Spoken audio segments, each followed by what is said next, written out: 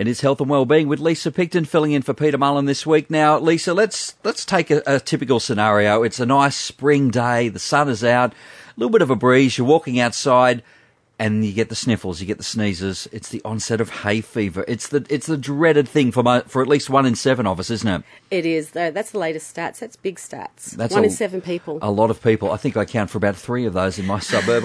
I seem to get it about 18 months of the year. Look, it's a dreaded thing. Can you take us through what actually is happening to give us hay fever? Yeah, absolutely. Like you just said, you get it 18 months of the year.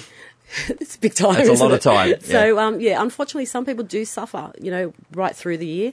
Other people suffer seasonally. So, we have spring coming on, pollens in the air, changes. Some people just suffer when they go on holidays. You've waited all year for your holiday.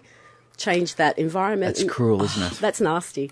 So, so there's quite a few different things.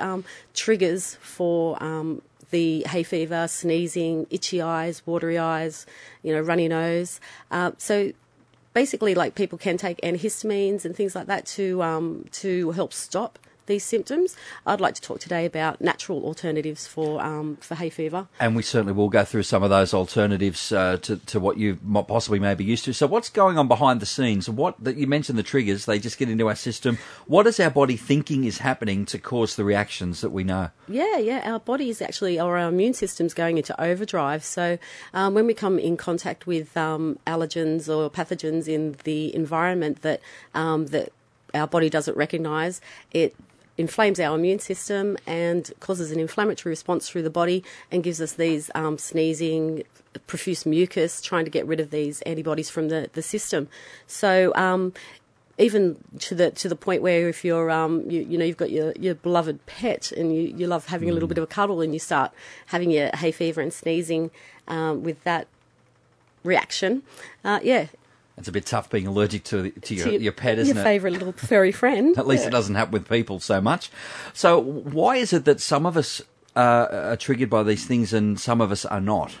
Yeah, so it can just be a point of how sensitive your immune system is. It can be how well you are too. So it doesn't all have to be environmental and airborne. We can actually produce these symptoms or run our system down through stress. Stress is huge impact on most areas of our body, organs and systems in the body, and food. Dietary triggers can also affect us. So how well we deal with things, how healthy we are going into the seasons, if it's seasonal, makes a big difference to how we react. Some people are just so lucky. Cast iron guts. That's the no 6 problems. in 7 people. Yeah, that's it. We hate those people. We don't really. So I guess there is a little bit of good news in there that even though something's the way it is at the moment, you can sort of do some things that change that. Like you said, yes, it's seasonal, but sometimes food and stress levels play a part. So I think there's a bit of a silver lining there that things can change. Oh, absolutely.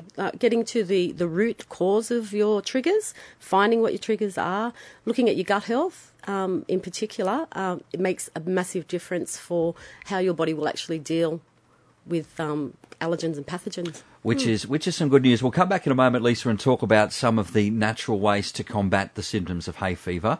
2NURFM as we continue with health and wellbeing. For the holidaying Peter Mullen, it's Lisa Picton. Geez, he's got a good run, hasn't he? He's in Bali at the moment, sitting on a beach somewhere, Lisa. Oh, sunning himself, I'm sure, drinking those kombucha cocktails. You took a while to say that, but hopefully you got it right. Peter will correct you, and he'll come back with all sorts of tales next week, I'm sure. Yeah. Hay fever is what we're talking about this particular week. For those of us who do suffer with it, one of the first things you recommend that we do is, if we want to stay away from the antihistamines and the traditional pharmacy route, is have a gut health assessment. So can you take us through what that may look like? Yeah, certainly. So when we're looking at overall health, there's so much information out there now that disease manifests in the gut. Our immune system, 80% of our immune system sits in the gut. So when we're looking at assessing our gut health, we're looking at the total digestion, really. So what we're eating, how it's digesting through the body, what we're actually absorbing through the gut, and any side effects that we might have, which could be things like irritable bowel, constipation, diarrhea, leaky gut, those sort of things. So getting in and correcting the gut is probably one of the first places that we'd look at, especially from a naturopathic point of view. And what are some of the things you find, particularly in terms of hay fever, at least, what you find when you get in and do those assessments? Oh, yeah, definitely. We'll often find that there there might be like underactive enzyme, output in the stomach itself. So food's not being broken down properly. There can be, like I was talking about, a bit of leaky gut or irritation of the gut wall, where we don't actually absorb our nutrients properly, or we absorb the wrong things into the bloodstream, causing the inflammation throughout the body. So correcting the whole gut lining and correcting the whole digestive, what goes in, what goes out. So once you've had a look through all of that, you're also recommending being tested for food intolerance, because there are some foods, believe it or not, Lisa, you're telling me earlier, that can actually contribute to hay fever, and one that you've just shot me down with, my beloved bananas. You're telling me, look, you suffer with hay fever, Mark, and if you just can't have the mashed banana on toast if you... So you've shot me. Oh, I know. Bananas, they're pure gold. Like they're a great little energy packet. On the run, take with you. We love our bananas, but if you do have a bit of like catarrh or congestion, mucus build up in the back of the throat, in the nose, they can actually attribute to thickening that mucus. So that's the time to give them a miss. Yeah, just for that period in time. Yeah. Mm-hmm. And obviously avoiding some of the triggers that will also set you off on hay fever as well. Yeah, so one of the big ones that we find with our patients, taking them off dairy, first up, is one of the massive changes that we can have. Dairy is quite high in allergens for certain people, and if you do have a bit of a trigger with that, it will, again, attribute to thickening that mucus. And so what is it with the dairy and milk products that actually contribute to it? What is it that's going on when we have a glass of milk or 5 or 6 bowls of ice cream that give us those problems? Yeah, so there's a few things in dairy. A lot of people can be lactose intolerant, which causes side effects with digestion, again, with constipation, diarrhea in particular. But there's also the proteins in dairy. So casein is quite a large protein molecule that we can actually find quite hard to break down. So that can attribute to our digestive problems as well. And just the milk itself, we're not baby cows, so it is, we do need to digest and absorb nutrients. So if we're not digesting properly, then that can just flare our that's almost another entire discussion, isn't it? Yes. Milk, should we not? Yes. Yeah, It kind of is. In this time, if you have got mucus, I'd avoid it. Yeah. Okay. Anything else you feel we should be avoiding before we get on to some other things? Yeah. So if you know your environmental triggers, obviously like things like taking the kids to the park, you don't want to miss out on that.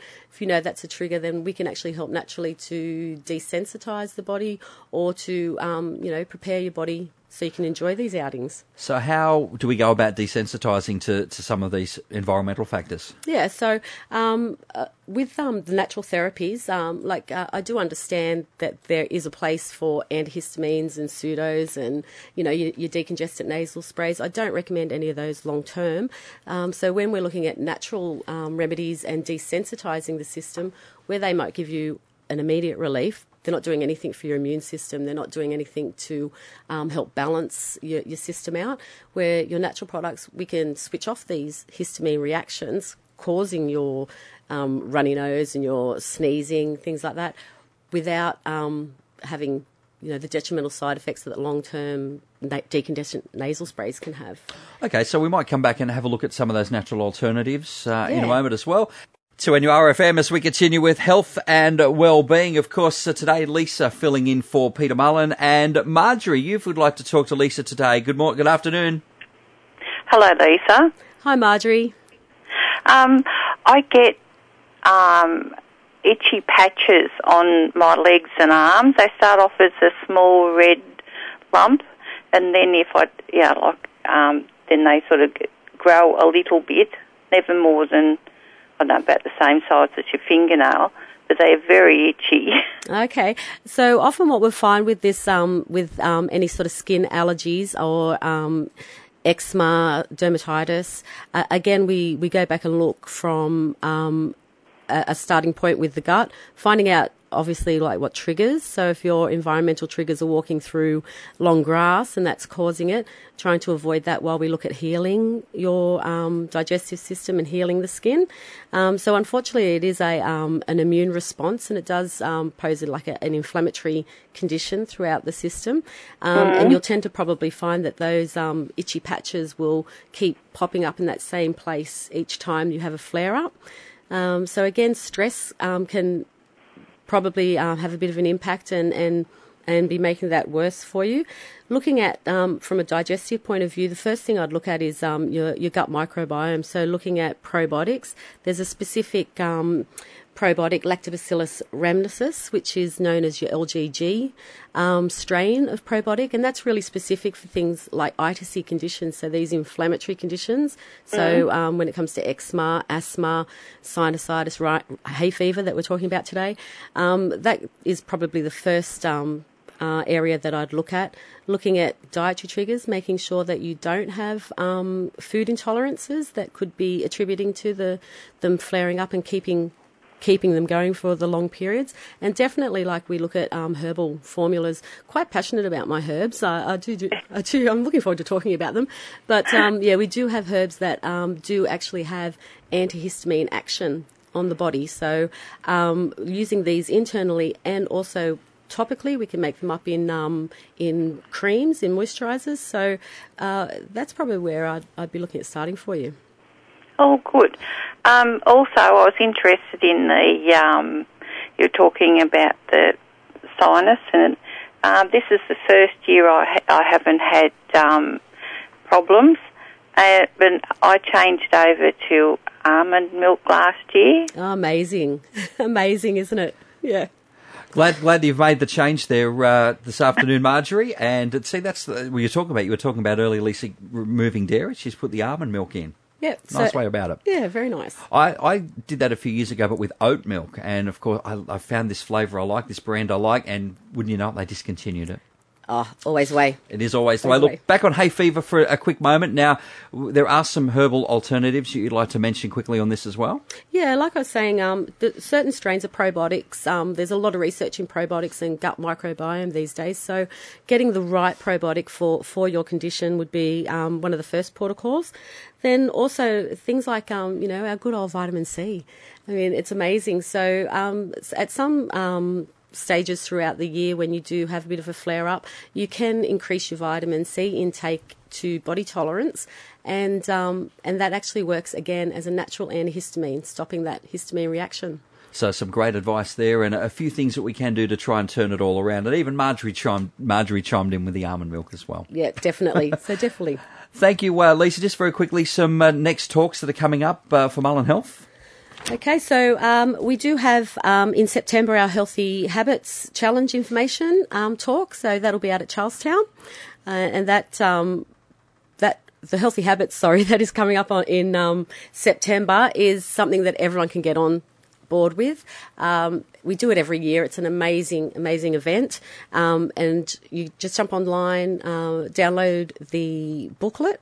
Lots of information. So we've got information on food prepping and menus, meal foods. So it sounds very nice. Look at all the details at mullenhealth.com.au. And, of course, next week, Peter will be back talking about the benefits of green tea for weight loss and probably his trip to Bali as well. Lisa, thank you so much for sharing a little bit about hay fever with us this afternoon. Oh, thank you so much for having me. You got through it? You didn't seem too nervous? No, it seemed pretty cool. Just a little bit? Oh, we might bump Peter and have you back. Thanks for listening to this podcast from 2NURFM at the University of Newcastle. Topics range from gardening to health, well-being, pet care, finance, business and travel. You'll find them all at 2NURFM.com.